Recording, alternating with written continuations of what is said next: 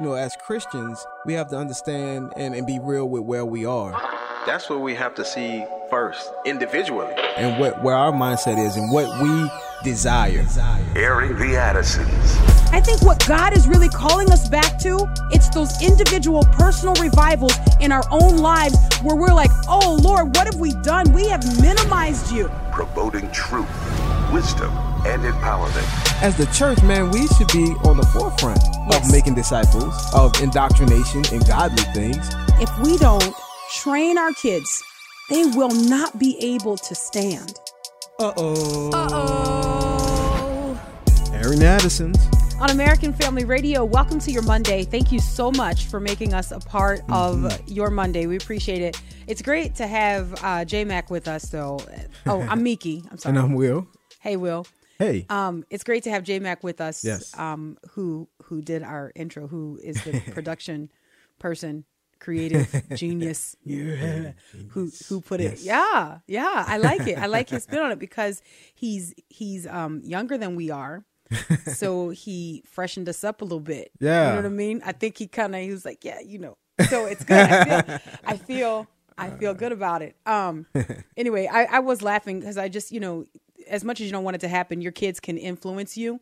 And so just because I let Mariah listen to it and she was like, I don't know, Mom, I think maybe should use a different clip, So now when I listen to it, I'm like, I hear people going, why is Mika so angry? Oh, no, it's good. That's my secret. That's passion. No, I'm sorry. That's yeah, definitely. Yeah, it's not anger. Yeah, no, it's sometimes not anger. it's anger. Sometimes it is. Listen, can I tell you what I was praying right before we started the show? What's that? I was asking the Lord, and Sherry B over in Studio CC. Don't forget Sherry I'm B. sorry, Sherry. Sherry's like, She's oh, you in got a the new house. intro? You acting extra. I'm sorry, Sherry. You know how people do when they get new shoes. You're always looking at them. You walk sideways. You always looking at your shoes. You can't help it. It's like a dress with pockets. Come on, ladies. A dress with pockets. You can't help it. You always are trying to put your hands in your pockets, even when you don't normally do it. It's just something, it's new and it's exciting. But Sherry B, you matter. So thank you so much for being over in Studio CC. We're going to open the phone lines. Here's what I was praying. Right before we came to air, I was asking the Lord, by the power of his Holy Spirit, I was asking him to help me communicate all of the things that we endeavor to talk about today, that we have set our minds to talk about. We have a couple articles that you sent me this morning. So I've been thinking about those things, and we've compiled some clips that we want to play for our audience. But I know me, and I know how sometimes I get just a little bit lit, and so I was just, okay, look, you. Now, it depends on the topic, Okay. So this is one of those, okay? And I was asking the Lord to help me to communicate all of the information that we want to communicate without clouding it with me. You know what I mean? Like not being too, because sometimes I get so angry and I just want people to see things. I don't want people to be duped. I don't want people to be manipulated. And so sometimes that comes out in a very strong tone that can sound like I'm, angry at the person listening, and I'm not. I think people get you. I really do. You think so? I think Man, people I hope can. so. Yeah, I think people can decipher what passion is, as I hope opposed so, to just man. being angry. I love the body Just of to be Christ. angry, You know Yeah. what I'm saying? Oh, Like, yeah. I love the body of Christ. And I think that if we are going to be angry about the state of anything in our country, if we're going to be angry about the state of anything in 21st century America, it must be the church. That should be the thing that chiefly kind of like gets stuck in our teeth, and you're just like, I'm going to get it, And so that's kind of like, I don't know. That's what I feel about. Okay. So today I kind of want to do a couple different things here and hopefully we can get through. I know for sure we got to get through 4 clips. So I'm going to try to navigate those as quickly as I can with a little bit of commentary in between because it's necessary, but just to make sure that we get through all the clips and then kind of put a cap on all of the clips with a little bit of a discussion. We're going to talk a little bit about neo-racism, new racism. Neo-racism. Okay. And I was kind of going back and forth because the stories that we're going to use to talk about neo-racism also kind of involve Leviathan parenting. So I don't know. And I'll just leave that up to you. It's either a discussion on neo-racism. You'll see how it all shakes out. or it is Leviathan parenting that we're talking about today. Either one I'm good with. So here are a couple stories, and then we're going to ask the question about a couple of these stories here. We're going to play some clips, and then we'll open the phone lines at the end of the show. That's so ambitious. And everybody, look, and all the church is like, nah, it ain't happening. You can do it. All right, well, let's try to get right into it. So here is the headline. Grassroots organization launches to help parents fight woke indoctrination in schools. That's Leviathan parenting. All right? Yes. Put your hands on it. You won't do it again. You'll remember the battle, okay? So here we go. We have some parents who are getting together who are saying we've had enough. We're not going to let you indoctrinate our kids. If we send our kids to school and we send them to you expecting that you're going to do things like teach them to read, teach them how to add. And by the way, 2 + 2, 4, 5, 5, 10. You know what I'm saying? And you're not going to attach racist undertones to that. Yeah. Parents are finally speaking out and saying we've had enough of you doing other than that. Man, good. Right?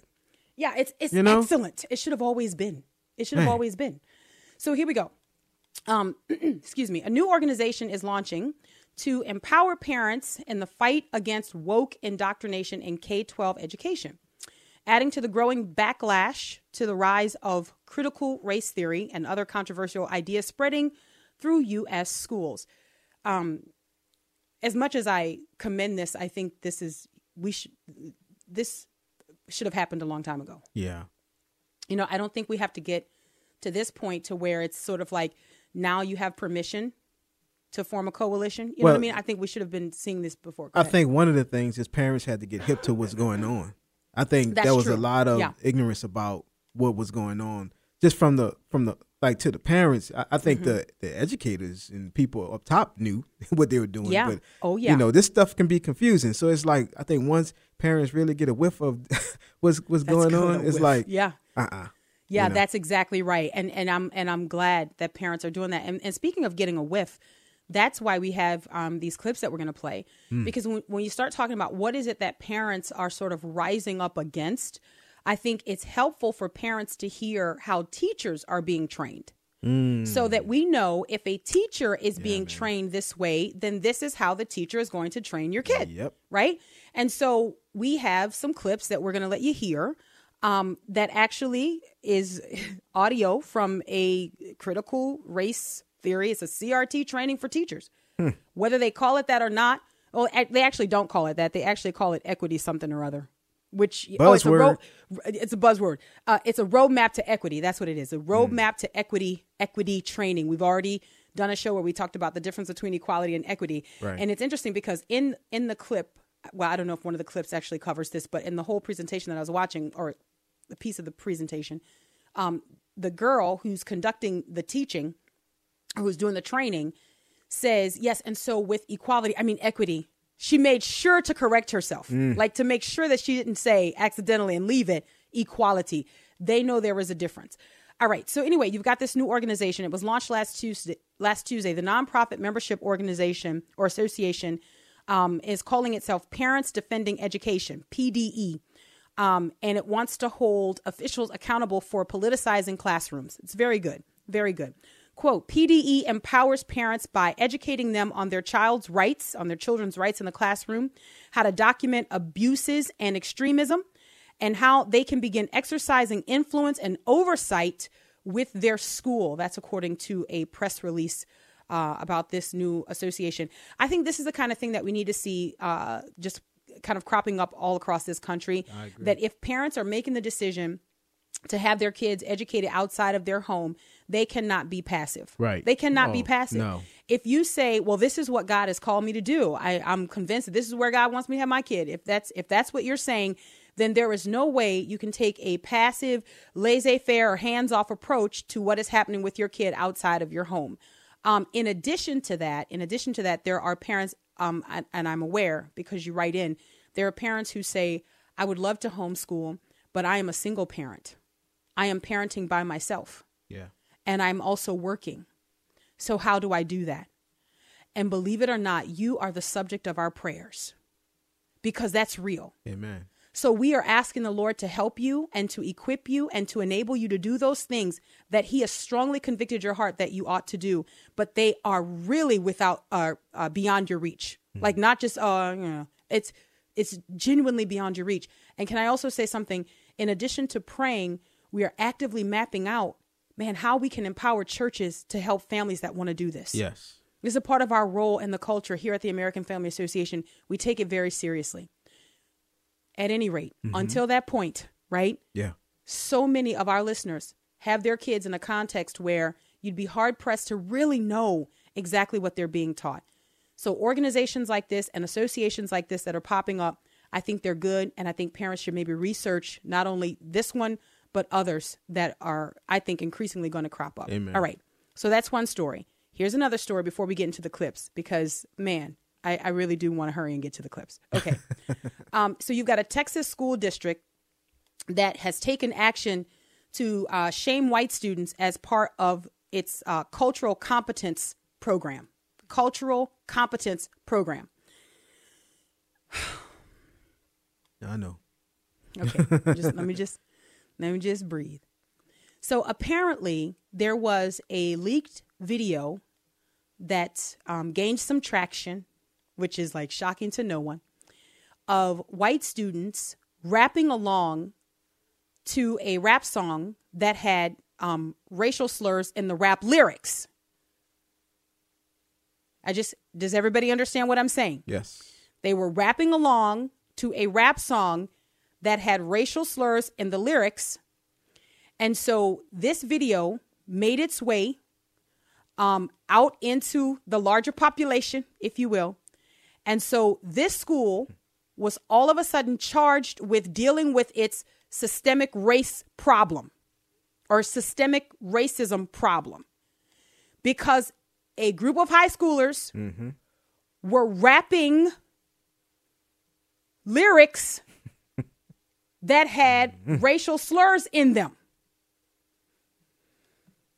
Okay, here we go. I just want to make sure everybody understands this, okay? I just want you to understand. So here we go. An incident involving white students singing along to racial slurs and rap lyrics led Texas' most successful school district to adopt a radical approach to combating racism. The Carroll Independent School District of Southlake, a Dallas suburb, is the top achieving school district in Texas. Man, I'm telling you, I've said this before, I will say it again.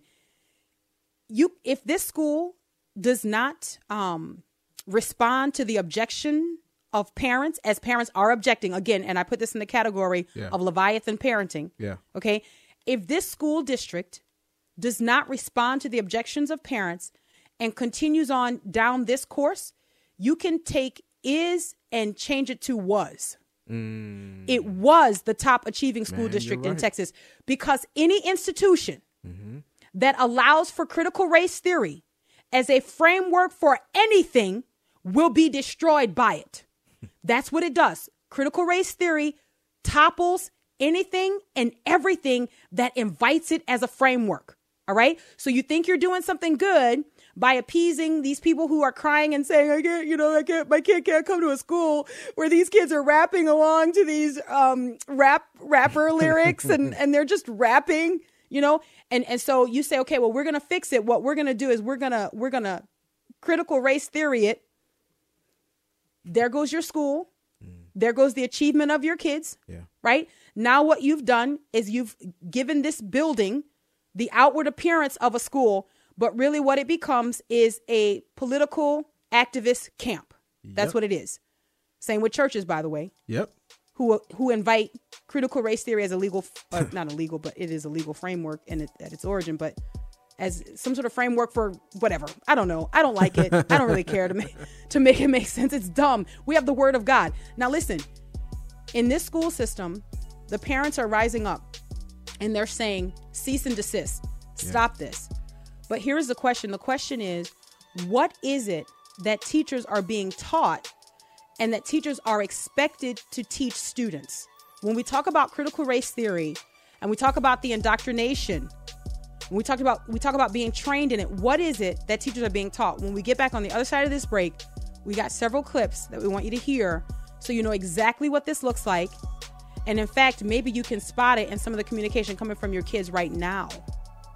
All right, Airing the Addisons, American Family Radio. We'll be right back.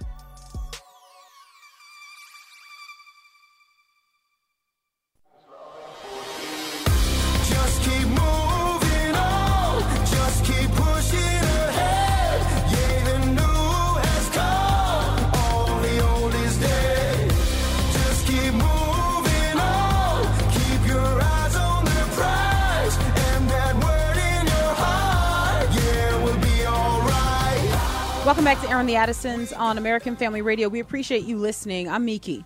And I'm Will, and as we are messengers with power. Okay, so when we talk about battling critical race theory in schools, we talk about what it is for a parent to be a Leviathan, to stand up and to protect your kids.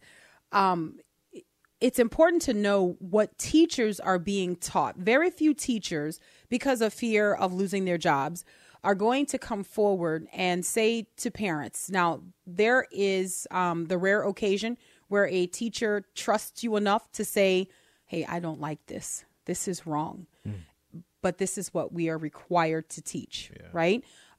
Too often, I really think that a lot of times teachers just sort of like, man, you know, it just kind of comes with the job description. This is the direction that we're moving in, and this is kind of what we're forced to teach. But I think it's important for parents to know what the teachers are being taught. So here we have from the Virginia Beach Public School System. This is in February of this year, an online training, a Zoom training where they are visiting. And it's like a part 2. So I was trying to kind of glean from the information that was present. I was trying to understand what was going on. So this seems like a follow-up to a training that I wasn't privy to. But this is Roadmap to Equity. They use as their backdrop for this training becoming anti-racist or becoming an anti-racist Ibram X. Kendi, cha-ching bada bing, right? Like this is how it happens. Okay, so some of these clips are a little bit longer, but if you can, please stay engaged. I'll do my best on the other side of the clip to come back and just to sort of run a highlighter over what you've just heard. But the reason some of these clips are longer than I would personally like is because you must hear this with your own ears so that you understand how those who are training your kids are being trained. All right, here we go. This is cut 1. We also talked about the fact that there's a strategic framework that we have, 2025, and that in Virginia Beach, we have an equity focus that is embedded in all of those goals that we have. Last time in January, we focused on goal number 2 and goal number 3 specifically, in identifying those inequities that may happen in learning gaps because of teacher expectations. That's where we were coming from, okay? And so, like I said, once again, visit those. If you weren't able to bookmark some of those, I know Mary's dropping those in the chat. You may want to bookmark those for later reference, although it may not be needed in the new learning that we're going to do today. And then that takes us to this continuous reflection. We started there. We want to stay right there with that serious thought, serious consideration, deeply thinking and carefully thinking about those things. But let's go even deeper, where we're going to listen to what some of the look-fors that are in the state documents. When it talks about continuous reflection, it mentions that we need to critically self-assess through an ongoing examination of our implicit and explicit biases. And that's where, and we've been having meetings, not just, it's like just the language arts team, but our department is having these meetings, and we're just talking about, okay, we're in this fork in the road, and where do we go? We've had the conversations and we are listening in, then where do we go next? What's the action piece? And I believe that today in our new learning, our new work together, we're going to talk about some of those action steps and what we can do when we are in conversations and we see biases that may occur. Okay, so let me run a highlighter over this for you.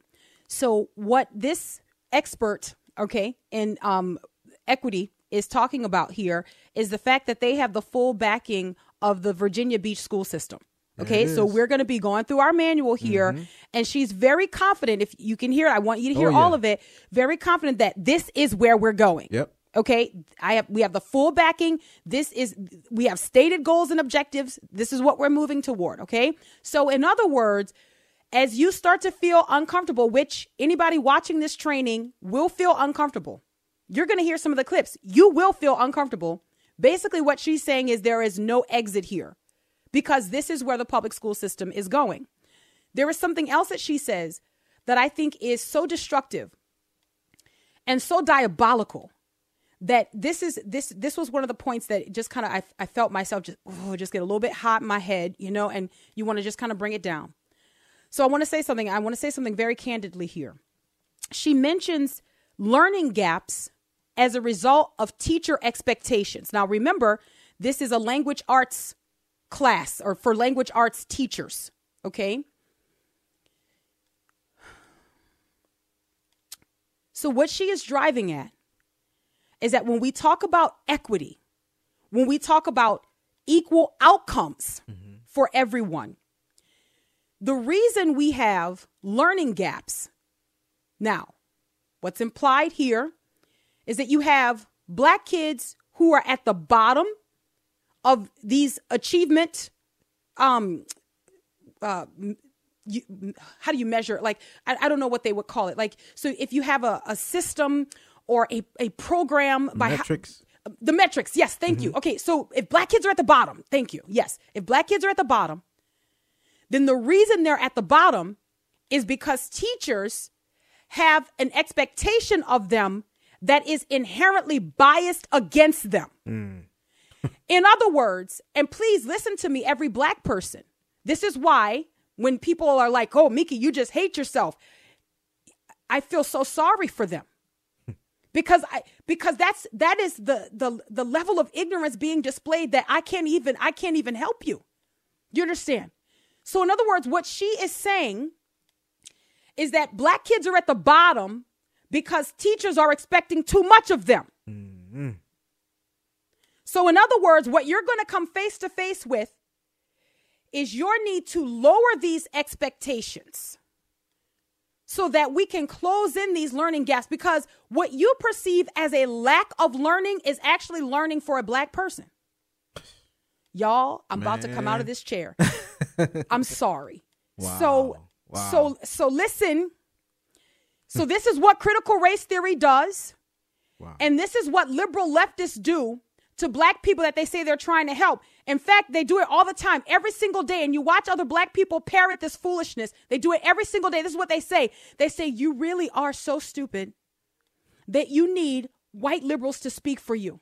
You really are so, like, you're such a buffoon that you need us to tell you that you are oppressed. Let us define your oppression. Let us speak on your behalf. Let us write the books, Robin DiAngelo. Let us tell you where your oppression has come from. Let us empower you, well, just with the power we say you can have. I'm reading right now, thanks to a sister in Florida who sent me this book, which, by the way, I want to say thank you so much. I'm reading right now Fault Lines, Voddie Baucham's book. This book takes all of the research that I have done through all kinds of other books and articles and historical information, all this stuff, and it succinctly puts it right here between two hardcovers. Voddie Baucham has done an incredible job in this book. Yeah. And if you have been curious, if you have not understood and you've tried to make it make sense, I cannot recommend for you more Fault Lines. So you need to check it out. But as I was listening to this clip, this one in particular, the teacher expectations and the learning gaps, I thought about this one anecdote that Voddie Baucham shared in his book, and I'm going to share it with you right now. And when Black people adopt critical race theory, gone are the days where we say, my kid is just as smart as any other kid on the planet. There is no difference between my kid and any other kid on the planet. Gone are those days. What you then adopt is a feeling of inferiority that you internalize.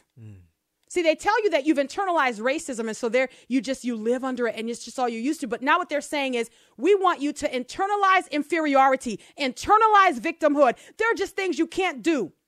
You don't read well, it's because you're Black. Joe Biden knows this. Joe Biden knows this. Here we go. This is from Voddie Baucham's book, and I'm going to read a few excerpts from his book because I think they're important to the conversation today. He talks about his mom coming to his school. Listen to this. Quote, I'm going to read at length. As she met with the teacher, she noticed that the books on my group's table were different than those on the other groups that the other groups were reading. She asked about it and was told that my group was at a lower reading level. At that point, my mother called me over to the teacher's desk, gave me a look that shook me to my core, then turned to the teacher and said, "Give me a book." The teacher reached for one of the readers on her desk. "No," my mother corrected her. "Give me your book." The teacher protested, assuring my mother that her book was far beyond my reading level, at which point my mother simply pointed to the book and held out her hand. The teacher handed her the book. My mother opened it to a random page, handed it to me, then folded her arms and said, "Read this, son." I knew I was in trouble. There was no way out. If I fumbled through the book, my mother would know I was playing dumb at school. However, if I read it, my teacher would know that I had been playing dumb at school. Either way, I knew I would be toast when I got home. So I did the only thing I could. I began to read the book. The teacher, a rather pale white woman, began to grow increasingly red. Her jaw dropped and her eyes doubled in circumference. She tried to speak, but the words wouldn't come out. I finished the passage, handed the book back to my mother, then turned and walked back to my group. But it wasn't over. Before I could get back to the table, my mother said, "Oh no, that's not your group anymore."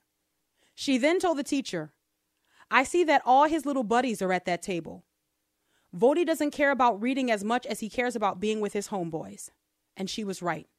I was a little black boy growing up in South Central Los Angeles during the heyday of the Crips and the Bloods. It wasn't cool to hit the books, so I underperformed so as not to stand out. But that day, Frances Baucham had come to class. That day, she reminded me and my teacher that she, not the streets, had the last word. Do you know how many Voddies are in classes today? Come on. Doing the same thing. Do you know? And do you know now that what teachers can't do is expect Voddie to be superior? You know that they can't, because that's internalized racism. That is a bias that you are not aware that you have, to expect that all of your students should be able to perform at the same level. So now what you do is you group your students according to the color of their skin, and you lower your expectations, thereby closing in the learning gaps. I've taken the long way around just summing up what she has said. To put a period on it, Black kids they're dumb. So don't have high expectations, because, you know, that's why we have these achievement gaps in the numbers. So to all the Black people who are so quick to like, yeah, don't you want the equity like tracker things? Don't you want, man, you just know so little, you know, you just know so little. All right. Let's go with clip 2. Here we go, Jeff. We know there's gender biases. We have biases that occur in our culture, regarding, you know, like religion and language biases. There are biases, you know, sexual orientation in our LGBTQ communities. There's biases that we have with students with disabilities as well. And we know there's an array of biases that may occur. For our context today, we're going to focus in on the equality, the equity piece around race, and about the biases that may occur in race, and really lean, like I said, I kept saying last time, leaning in. So this is our chance to really lean in and grapple with our discomfort about having these conversations. Now, you might wonder, why should I expect discomfort? Well, you should expect discomfort because you are about to be told that you're racist. You are about to be told that you're irredeemably broken. that you are sinful and wicked. You are about to be told that you're not doing enough. You are about to be told that just your existence is trauma to Black people. That's what you're about to be told. And so the expectation is that you need to be able to receive this. You need to be able to feel it. And yes, it's going to be uncomfortable, but you need to resist acting on your discomfort because it's just your white fragility speaking. Whenever you hear something that you don't like, that takes you out of your comfort zone, that is your white fragility coming to the surface. In fact, now I don't know if we have time to get into this next clip. I think I'm going to have to save it for the other side of the break here. Yeah. But one of the things that she talks about when she talks about the difference in our biases, right? And being uncomfortable and all of these things, she says one example of these implicit biases that we have. So these implicit biases are the ways that we feel and think about people that we don't even have to focus on. They're just inherent to us. One of the things that she says is an implicit bias, right? Is the idea that, or is believing that some ideas of people are better than others. Some ideas of people are better than others. If you think that is an implicit bias. It's crazy. So now I have to check my brain at the door. I have to say all ideas are equal. All ideas are good of sorts. If I say that's a bad idea, it is probably because of my implicit bias. So thinking that an idea in and of itself is good or bad is directly connected to your privilege. Guys, crazy. This is what's being taught to teachers. Yes. So that it can proliferate and spread across schools. Yep. All right. Airing the Addisons, American Family Radio. We'll be right back.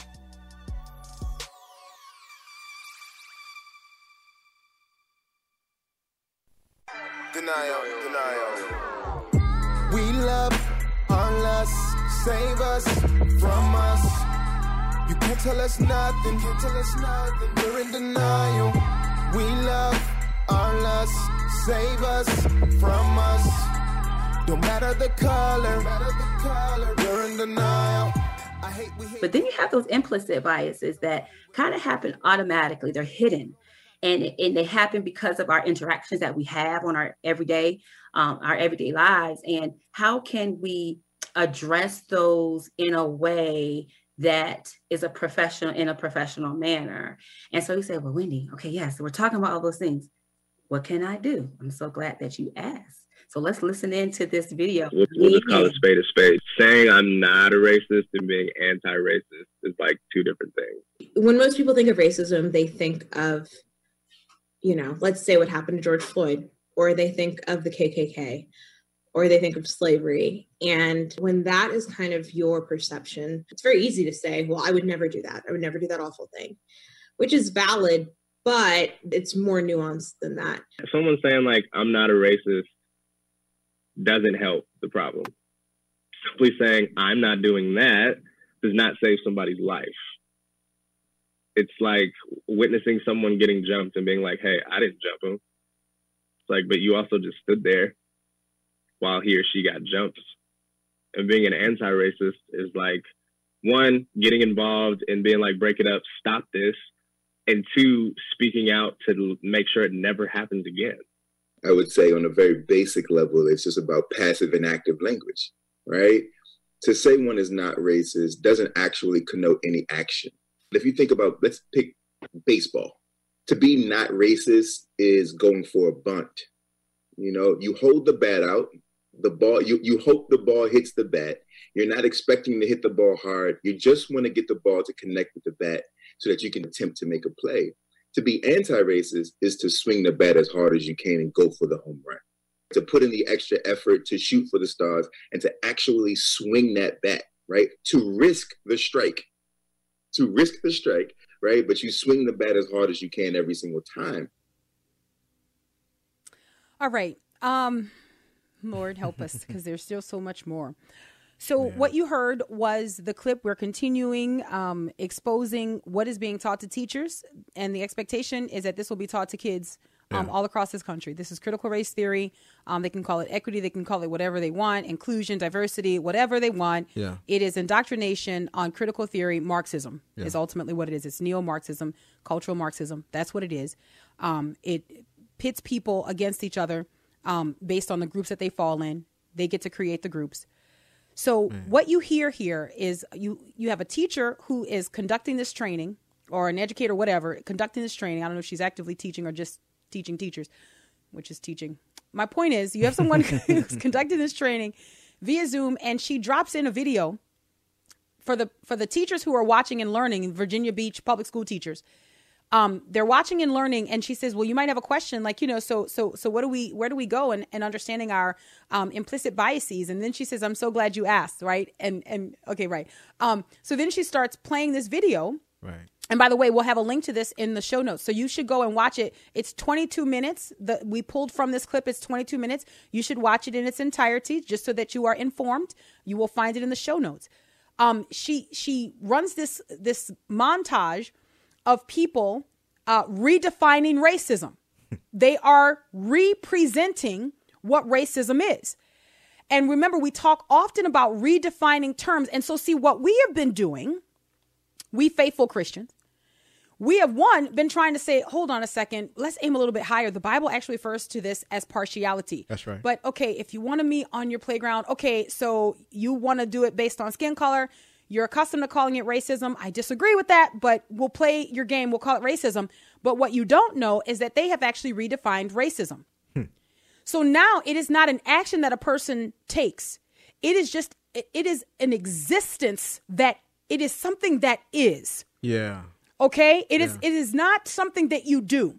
So in other words, what they are training teachers is that you don't have to commit any act to be a racist. You just are. You know what this reminds me of? I don't know if you remember when the National Museum of African American History put out that, it was Smithsonian, they put out that aspects and assumptions of whiteness. Yes. And they talked about rugged individualism, emphasis on the scientific method, Protestant work ethic, religion, those things being attributed to whiteness. And it's, and it's this teaching or this training reminds me of that. Now, they pulled this down. They took it off their site.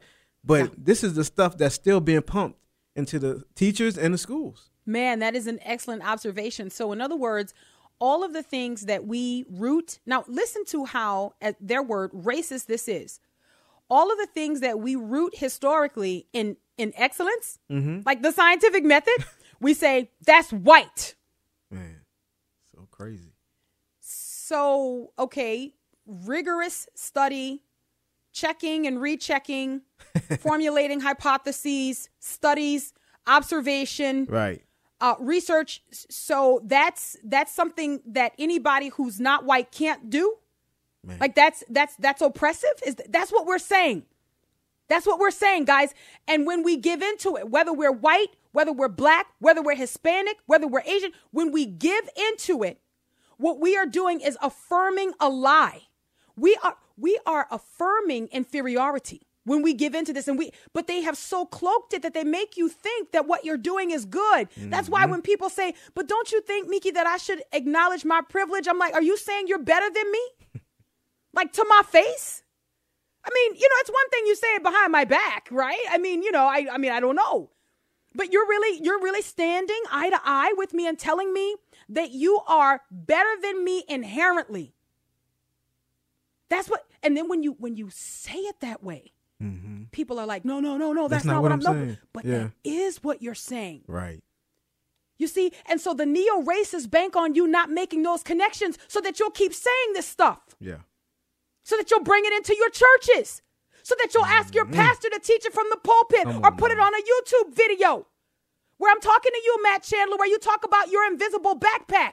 Where you got all the opportunity and advantages that I don't have because you're white. Brother Chandler, are you saying you're better than me?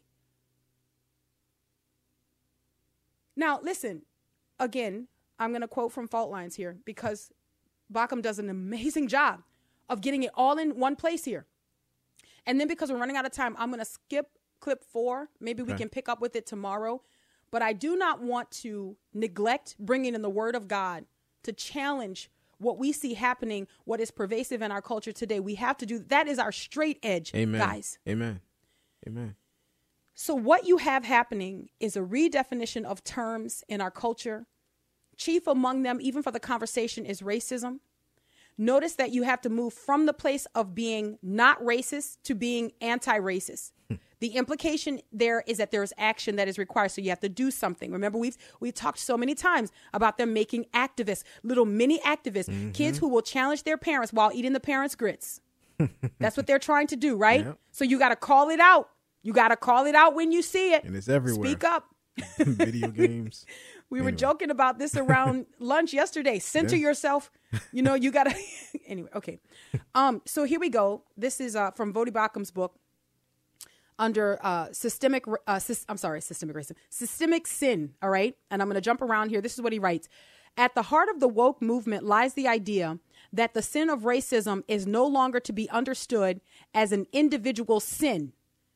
Instead, the term now incorporates the idea of institutional, structural racism and its implications. I'm jumping down here.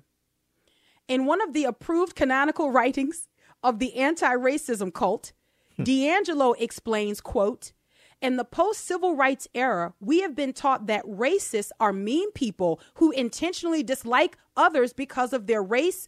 Racists are immoral, end quote. Let me pause for a second. This is Voddie Baucham quoting Robin DiAngelo from her book, White Fragility. And she says, post the Civil War, basically, we have been taught that racism is the outward expression, doing those things that show partiality. All right? That it's an action. Okay. However, back to the book here. However, she explains that this antiquated definition is no longer acceptable. For her and other leaders of the anti-racist cult, the definition of racism is much broader. Today's definition eschews the individualistic proscriptions of the past. Voddie's smarter than me. Basically, what he's saying is that when we talk about racism today, they are ignoring the transgressions of the past, right? That it was something that was done. Okay, what a proscriptions, what a person actually did, ignoring what was actually done. Instead, today, racism is this, and then he gives the definition from Robin DiAngelo herself. Quote, a far-reaching system that functions independently from the intentions or self-images of individual actors. In other words, Voddie Baucham writes, today we have racism without racists. So I wrote in my margin, I'm an active reader. I wrote in my margin, it's disembodied racism. It's like he says, it's racism without racists. Now, let me break this down. And we're not going to get to calls. I'm sorry. But let me just make this point for you. In other words, when we are talking about racism today on the national scene, when we're talking about this in the TV shows that your kids are, taking in, all right, what your kids are being taught in school, we are not talking about the things that you do that are racist or that show partiality, higher calling there. That's not what we're talking about. We're talking about something that is just sort of out in the air. It's sort of not identified, but everyone is guilty of it. Wow. That's the neo-racism. Everyone is guilty. So it's not anything that you've done. Now, I was thinking about this, and as I was kind of like, just sitting and thinking about this, the Holy Spirit reminded me of something in the scriptures. This neo-racism that is a cult, it is like a religion. Voddie Baucham writes this in his book. He is absolutely right. It is like a religion, but it's amazing because the neo-racist theology is not gracious like God is gracious toward us. What do I mean? In Romans chapter 5, verse 13, the Apostle Paul writes something that is interesting. And I think the neo-racists are doing something similar to this, but without the redemption. So this is what the Apostle Paul writes in Romans chapter 5, verse 13. He writes, for sin indeed was in the world before the law was given, but sin is not counted where there is no law. Now, what was happening? So you have people who are dying from Adam to Moses. That's the sinners. That's the penalty for sin. The wages of sin is death, right? So you have people who are dying from Adam to Moses, but there is not a specific transgression that they are able to stand up against and say, this is what you did. It's because sin is in the DNA. And so now death has come to all men. Mm-hmm. But what the neo-racist is saying is that, hey, yeah, right. It's just there. It's just out there. And we're not going to be good. And please excuse this comparison. We're not going to be good like God and say, this is what you do that is wrong. Mm-hmm. Right? Because remember in Romans chapter 1, God makes his case against humanity. Yeah. You remember what the Apostle Paul points out as he continued writing to the Romans in chapter 7. Remember, he said, when the law came, the law showed me the condition of my heart. So now it was something that I could violate. It was something that I could do. Right. And I know now I stand before God condemned, and I understand it fully because, man, look at how I can't hold up. The neo-racists are saying, no, we're not. There's nothing that you can really do that is wrong. It's just wrong. It's just out there. Wow. See, the grace of God allowed for what our brother James wrote about in his letter when he talked about partiality. Mm-hmm. He said, if you don't do this, but then you do that, he says, you've broken all of the law. Right? He says, why? Because the one who said, don't commit adultery and don't murder is one.